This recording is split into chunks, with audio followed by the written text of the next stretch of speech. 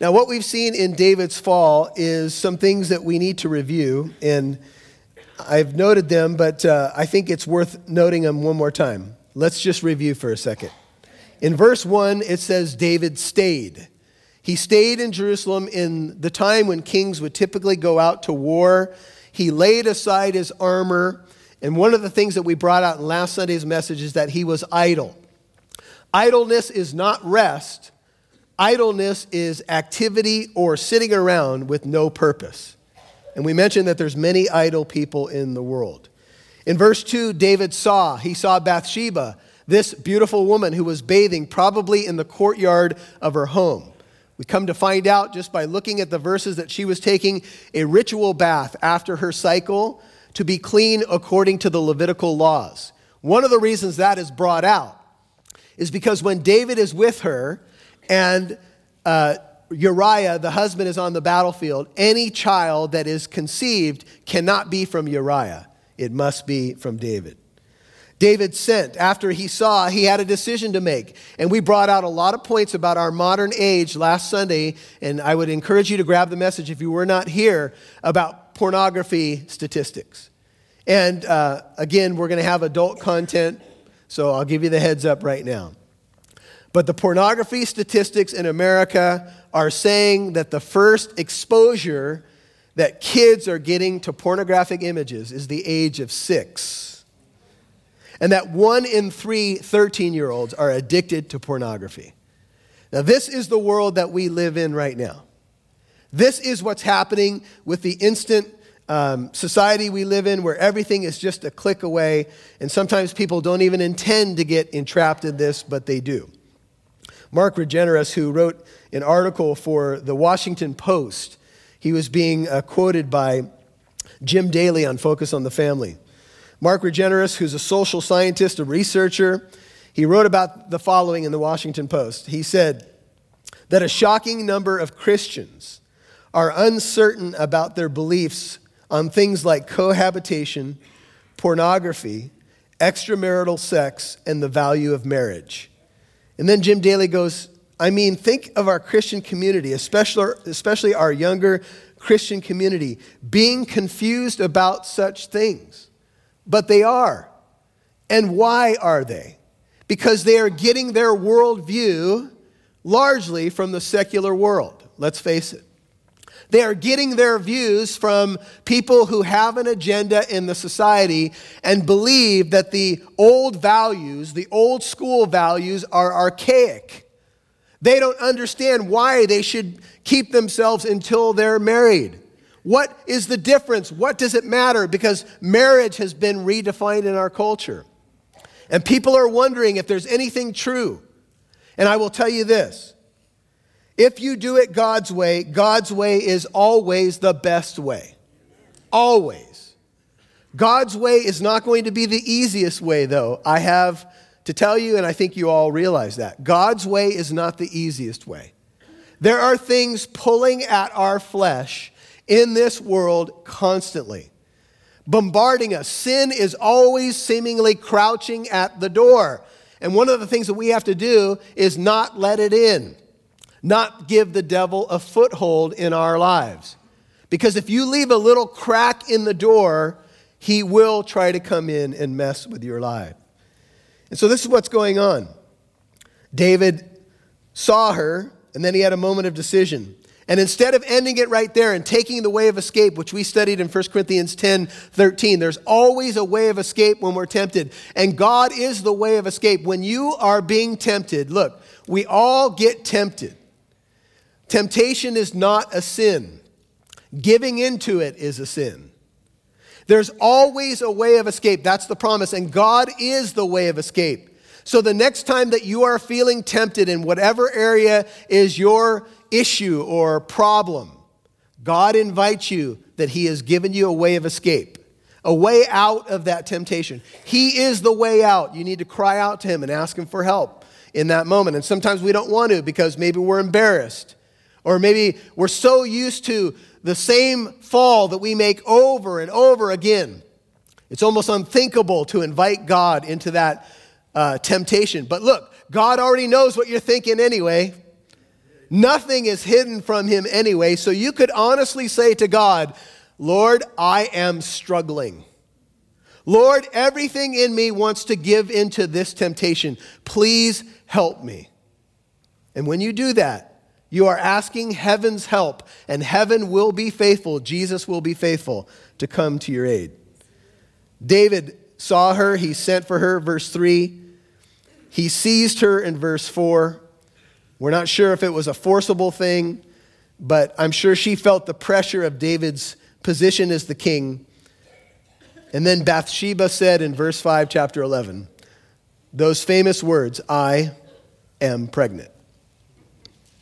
I'm pregnant. How long did it take for Bathsheba to know she was pregnant? I don't think they had pregnancy tests back in the day.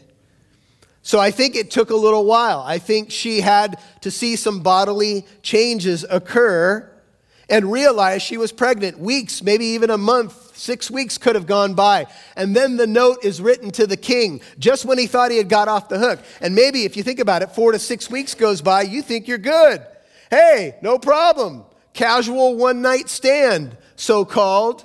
I was able to get some pleasure and everything's fine until that note comes, I am pregnant.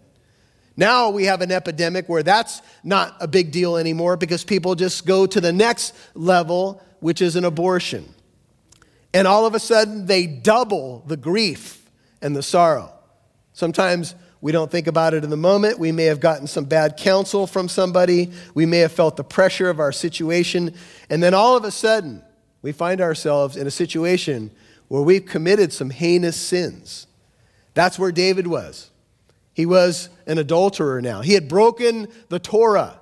The Torah was something that the king was supposed to have really memorized. And he knew that in God's top 10 commandments, it said, you shall not, what? Commit adultery. You're not to do that. And in the book of Leviticus, it says that the penalty for adultery is death. That's some pressure. When the note comes, I am pregnant, David's thinking, man, the next thing I need to do is cover this up.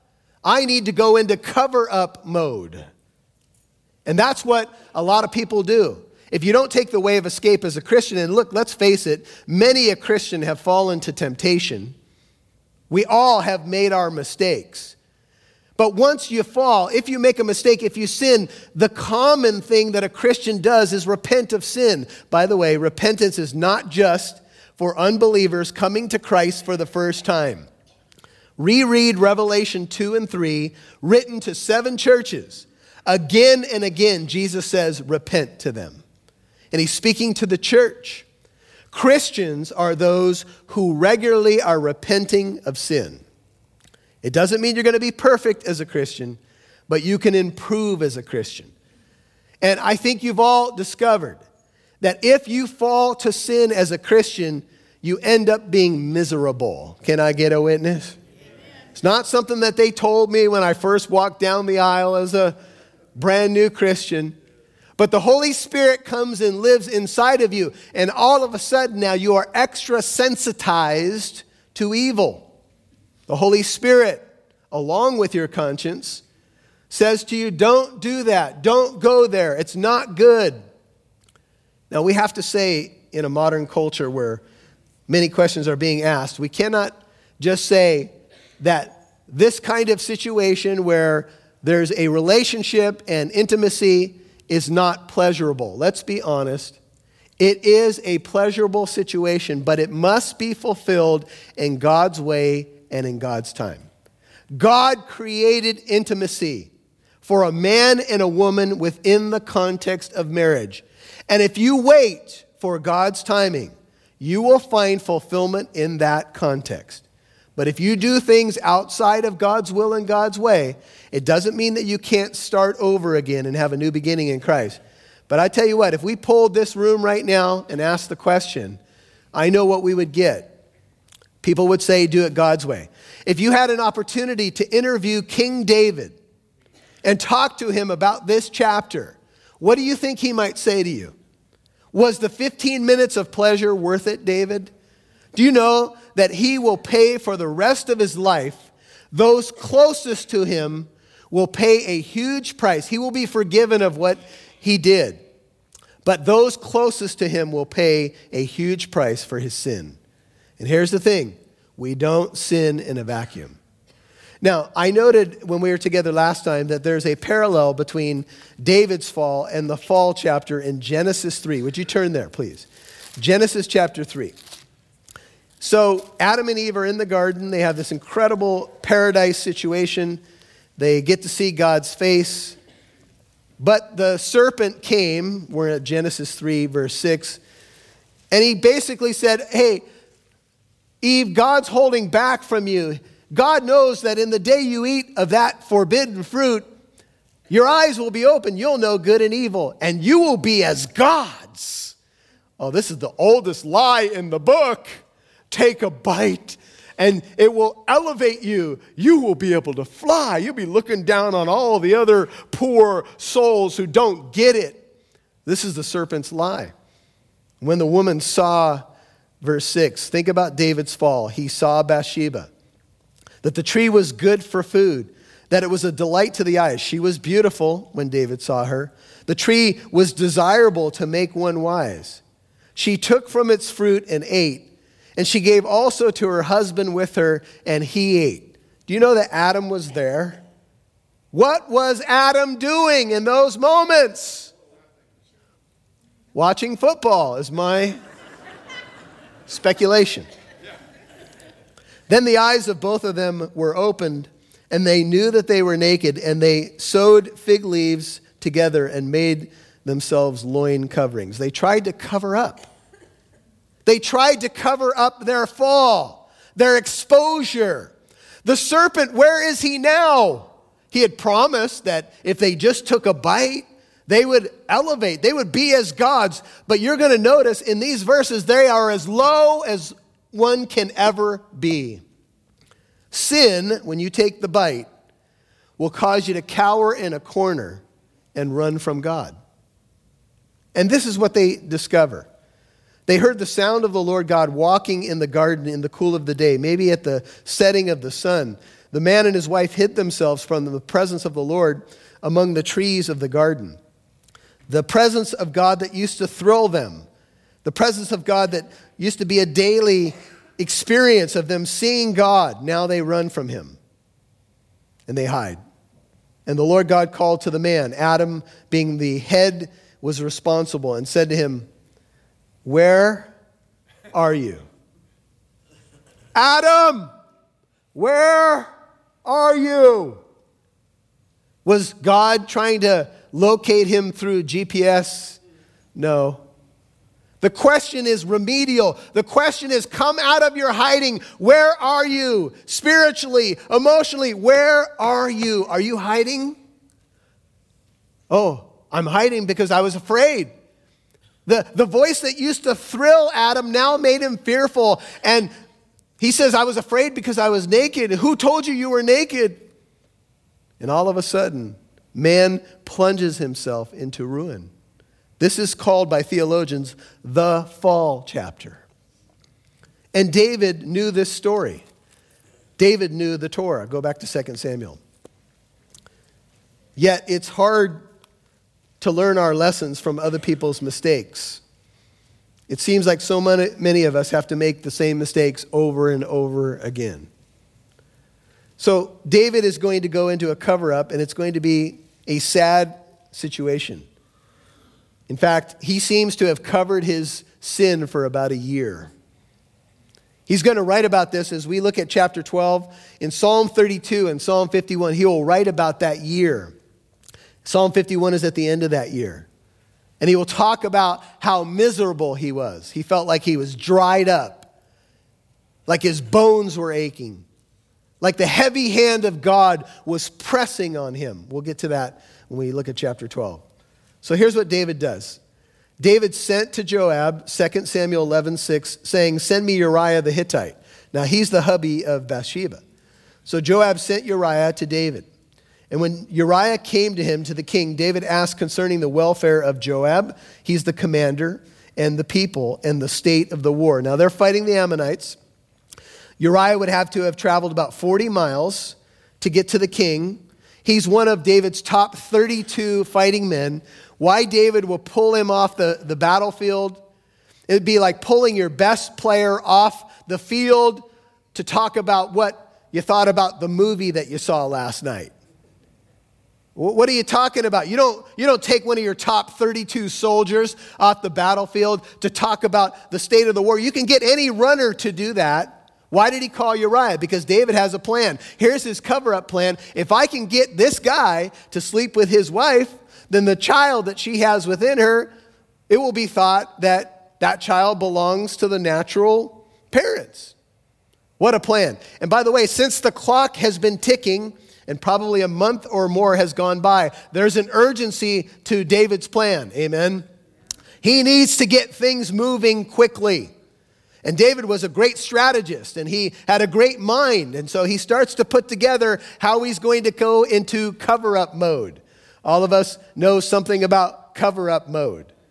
Some years ago, I was at a baseball field, and I was throwing some pitches to a young man, and he hit a ball over a fence, and there was a car coming, and he broke the windshield of the car.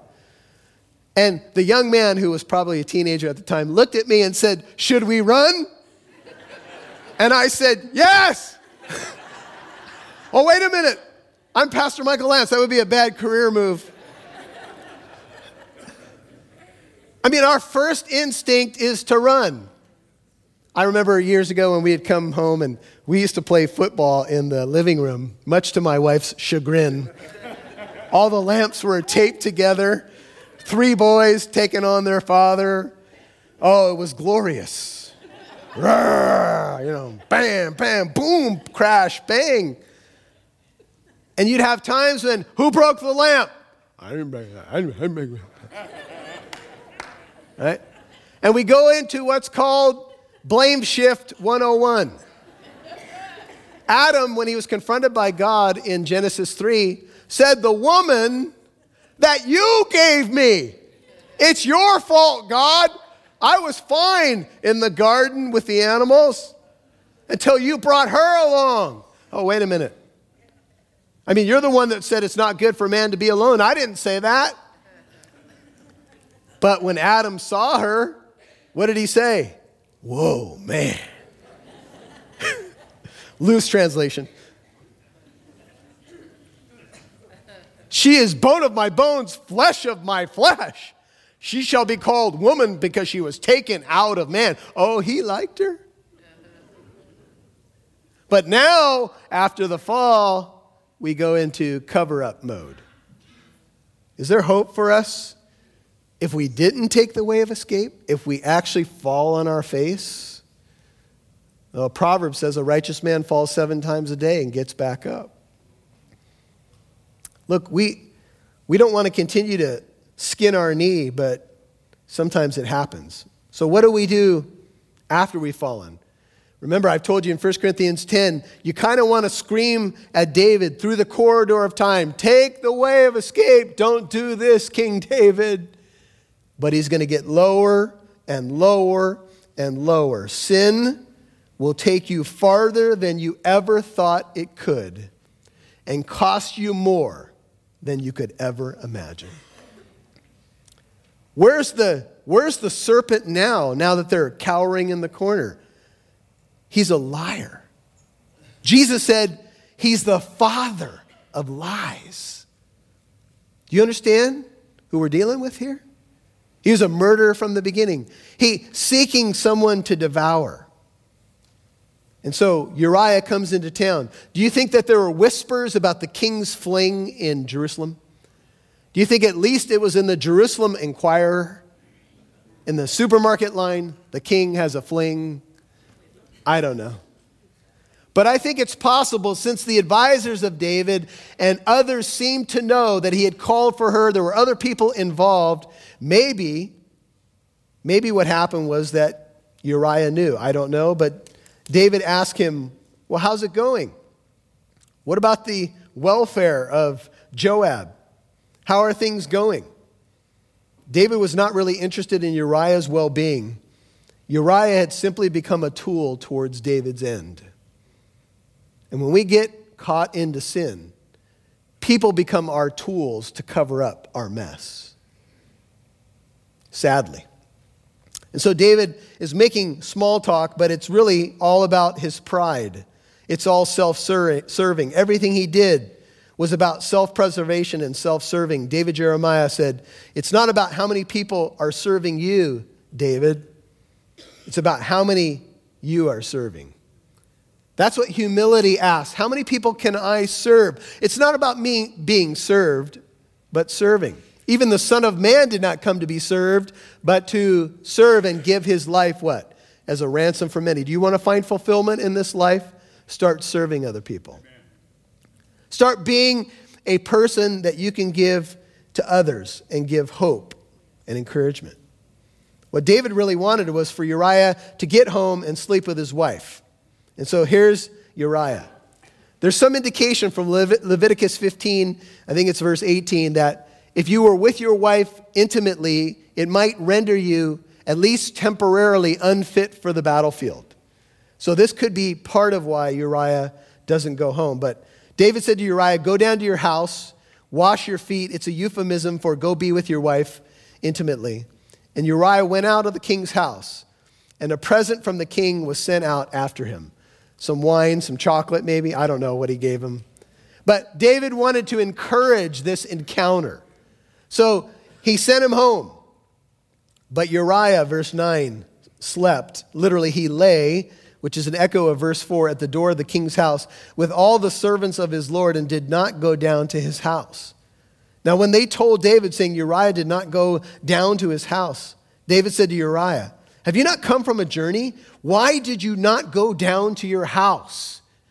What's almost implied here is a thinly veiled questioning of his manhood. Are you kidding me? Why didn't you go be with your wife? You've been away for a long time. What's wrong with you, man? And Uriah said to David, 11, the ark and Israel and Judah are staying in temporary shelters, and my lord Joab and the servants of my lord are camping in the open field. Shall I then go to my house and eat and drink and lie with my wife? By your life and the life of your soul, I will not do this thing. Now, if you're David, you got to be thinking, boy, this guy's a piece of work. Here I pull him off the battlefield. I give him a vacation. I give him chocolate. I try to get him to be with his wife. And this guy's talking about honor and the ark and his comrades on the battlefield. Are you kidding me? Oh, no, we're not kidding, David. Apparently, Uriah is not going with the program of your cover-up. Isn't it unfortunate when people don't go with our program? I mean, David's thinking, I'm the king. I gave this guy a respite. But behind all of this is David's what? Motivation to cover his tracks. He wants a cover-up. He wants Uriah on board. And Uriah says, I will not do this thing. In Genesis 39, it's good to contrast Joseph with David. What happened was Potiphar's wife, and you just write down for your notes, Genesis 39, 7 through 10. Potiphar's wife every day was coming to Joseph.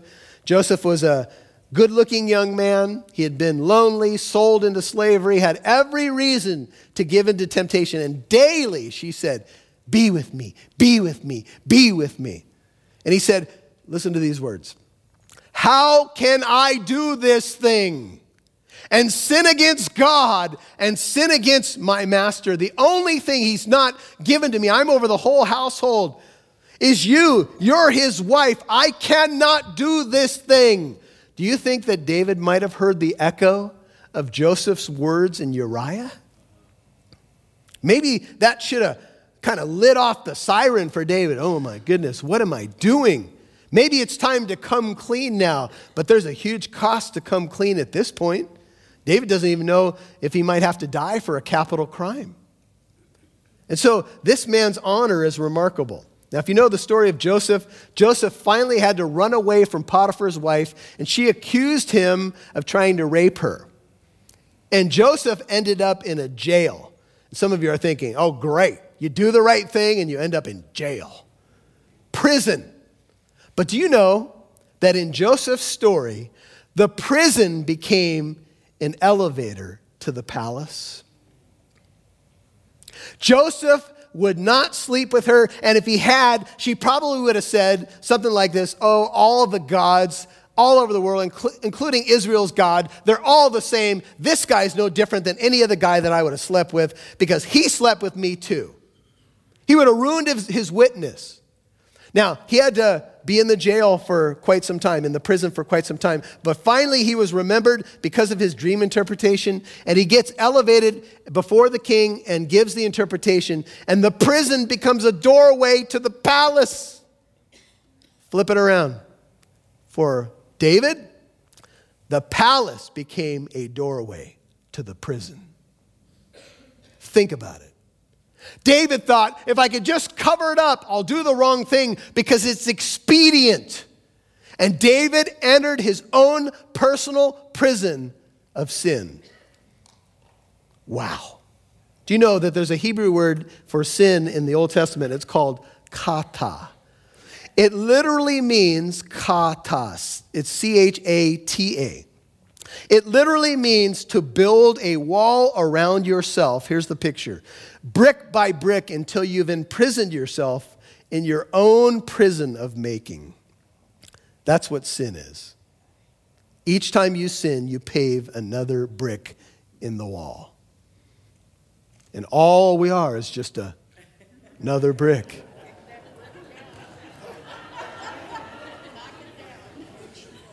Never mind. Can you strike that from the record? Why did that even... And you put it in place, and you got your little paver thing, whatever that thing's called, and you place another brick in the wall, and that pattern becomes your prison. David's not free. They'll tell you today, oh, you know what, the Bible's archaic. What you want is sexual freedom. And then you start making your own prison. And the only thing that will cause the walls to come down in that prison, please hear me, is humility. Please know this man standing up here was not born a preacher. I did not grow up with the dream of becoming a pastor. I did just about everything you can do the wrong way. I'm not talking to you from some ivory tower.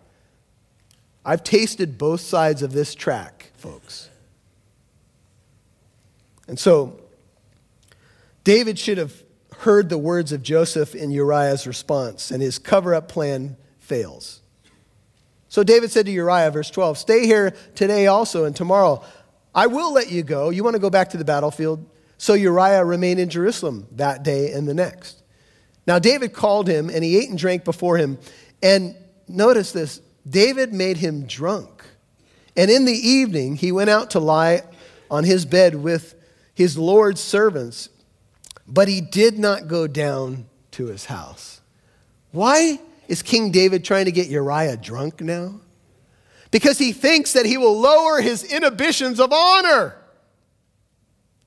Folks, when you get drunk, when you let an intoxicant or a drug come into your body, you start to lose the natural inhibitions. Where you might put up a shield of honor in a certain area, you let your guard down. And that's what David was hoping to do. David the king is sunk so low, he's trying to get this guy drunk so he'll give in and go to his wife. But Uriah would not go down. And it came about in the morning that David wrote a letter to Joab. David's got 2 strikes. This guy is not with the program.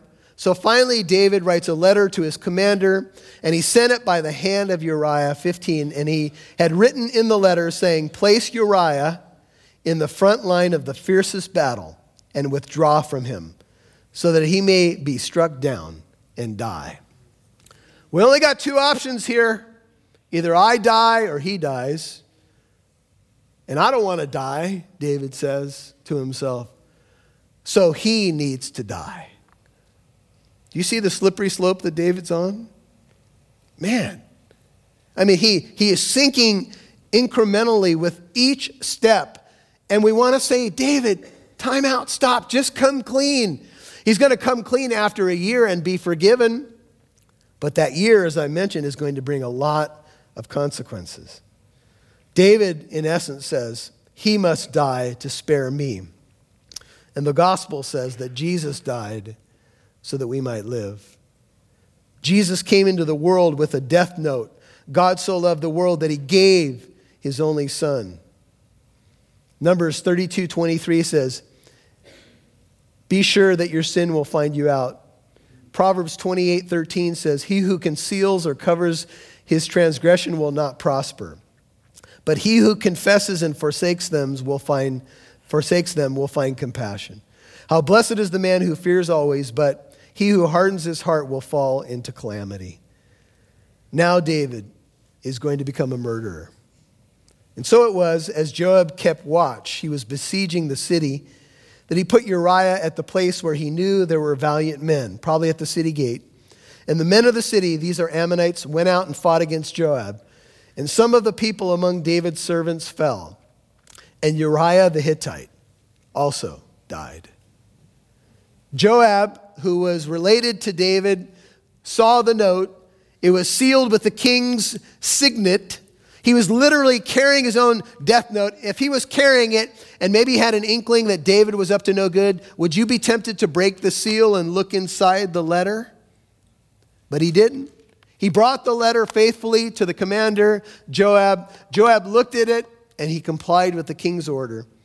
They were winning the war. There was no reason to do this, but he put him where the fiercest battle was, where the best of the remaining soldiers of Ammon were, and Uriah's dead. And I ask you, do you want to be that guy? Do you want to be that girl that lets sin take you to this kind of place? Well, Joab sent and reported to David all the events of the war, 19, and he charged the messenger saying, when you have finished telling all the events of the war to the king, and if it happens that the king's wrath rises and he says to you, why did you go so near to the city to fight? Did you not know that they would shoot from the wall? Who struck down Abimelech, the son of that person? Jerubbaal. Did not a woman throw an upper millstone on him from the wall so that he died at Thebez? Why did you go so near the wall? This is what Joab's imagining that David, who's a great military man, would say. Then you shall say to the king when he asks this, your servant Uriah the Hittite is dead also. If he asks you about my strategy, just tell him, by the way, king, Uriah is dead. Now, if you're the messenger, you have to be thinking, why does he want me to bring this out? Just write this down. In Judges 9:50 through 54, a woman brought down Abimelech, who was the son of the judge Gideon, as they came near the wall. She hit him, I believe, if I recall the story correctly, she hit him with a stone from the wall. And he didn't want it to be said that a woman killed him. So he asked one of those soldiers that was nearby to finish him off. A woman brought this person down at Thebez. Abimelech went down by a woman. And David is going down by a woman. All because he couldn't do things God's way. And so the messengers departed. I'll say really quickly, some years ago, my sister was a pretty awesome Little League player. She was, I think, the only girl in the Little League. She was a bit of a tomboy. She was a good player. In fact, for a long time in our childhood, she was a better baseball player than me. And she hit a home run in her 12-year-old season off this guy. She hit it out of the park. A girl hit a home run off one of the best pitchers in the Little League. Oh, he couldn't take it. The next time she came up, he beamed my sister. Can you imagine how terrible? I'm not going to let this happen. Well, does this kind of tell you that maybe Joab knows the real cause why Uriah has to die on the battlefield? Has Joab gotten word about David's shenanigans? Well, the messenger was probably puzzled as to why Joab wanted this negative report, but Uriah, whose name, remember, means Yahweh is my light, is now dead. And David said to the messenger, let's go back. Look at 22. So the messenger departed, came and reported to David all that Joab had sent to him to tell. 23. The messenger said to David, the men prevailed against us and came out against us in the field. Little different version of the story. But we pressed them as far as the entrance of the gate. Moreover, the archers shot at your servant from the wall. So some of the king's servants are dead. And your servant Uriah the Hittite is also dead. Would you notice in verse 24? Servants is plural. Multiple people have died. Maybe because Joab thinks, if I just sent Uriah alone, it's going to look bad and people are going to question it. So he sent an envoy. Multiple people die. And what he was anticipating was David would get upset. Are you kidding me? Why would you do things like this? But David says to the messenger, 25, thus you shall say to Joab, do not let this thing displease you, literally. Don't let it be evil in your eyes. For the sword devours one as well as another. Make your battle against the city stronger and overthrow it. So go and encourage him. Tell him, don't feel so bad. Casualties of war and all of that. But David set this whole thing up. The casualties of war are the result of his losing his battle with sin. You don't sin in a vacuum. Now, when the wife of Uriah heard that Uriah, her husband, was dead, she mourned for her husband. Did David? She may have mourned as much as 30 days, probably something like a week. And she mourned, and David just kind of watched. He got what he wanted. She mourned. 1 Corinthians 5:2 says, you should have mourned over this, but instead you're arrogant. Final verse.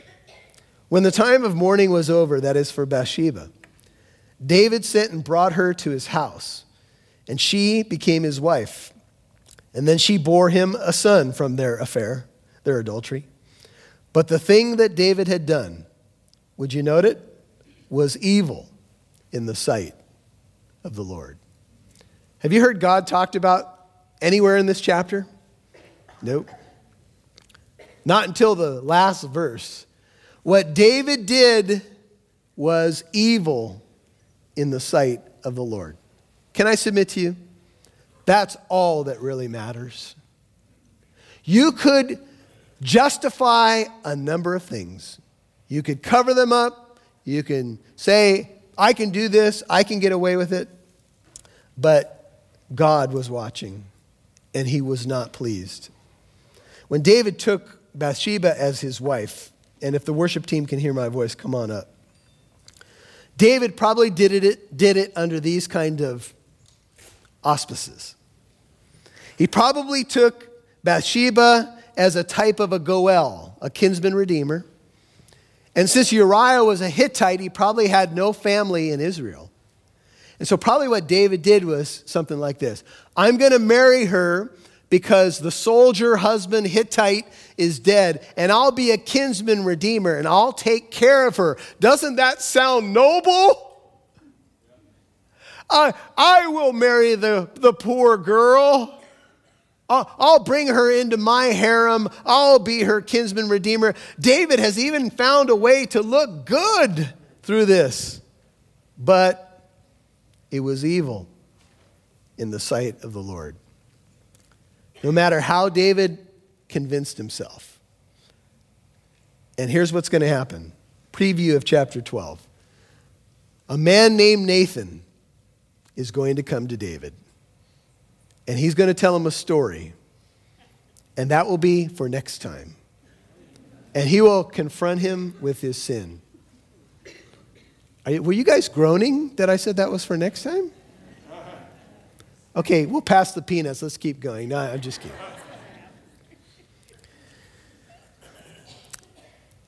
From the lineage of David came one whose name is Jesus. Jesus was born about 1,000 years after King David lived. He was known as the son of David. Now, I want you to turn to Matthew chapter 1, and we'll close by looking at this. Matthew 1.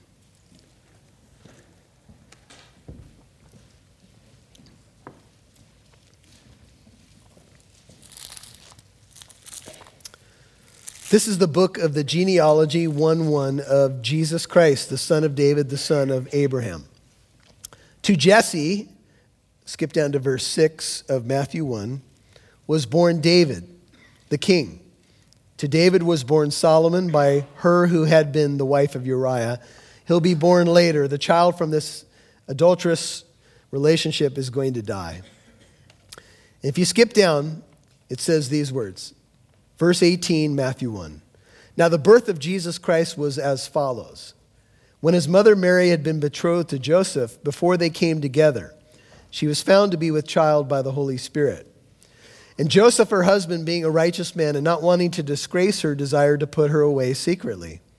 But when he had considered this, behold, an angel of the Lord appeared to him in a dream, saying, Joseph, son of David, do not be afraid to take Mary as your wife, for that which has been conceived in her is of the Holy Spirit.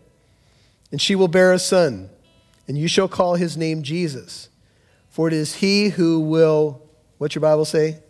Save his people from their sins. David, Abraham, Jesse, Bathsheba, Joseph, Daniel, Moses, Peter, Jacob, Job, put your name in there.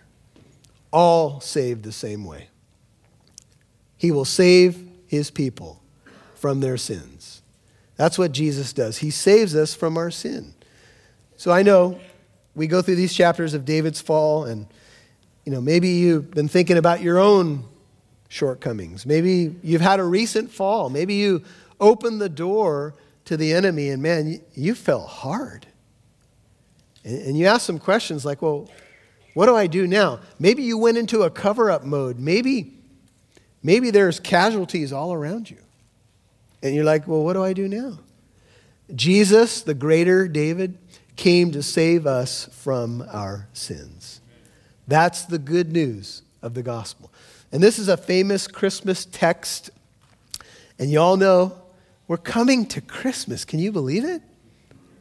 We're almost at Christmas. And we're going to celebrate that God came to this world to save us from ourselves, to save us from our sins. For the wages of sin is death, but the free gift of God is eternal life through Jesus Christ our Lord.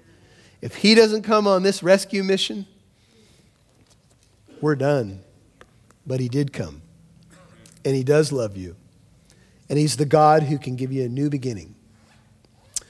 Pray with me. Father, thank you so much for your word. Thank you for the hope that it gives us.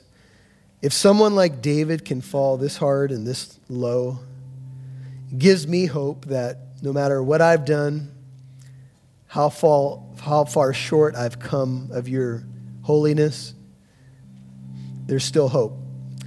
You're the God of hope, and you give hope through the Lord Jesus Christ. And I pray that each person in here who needs hope would just reach out. We know you're here. We know you love us.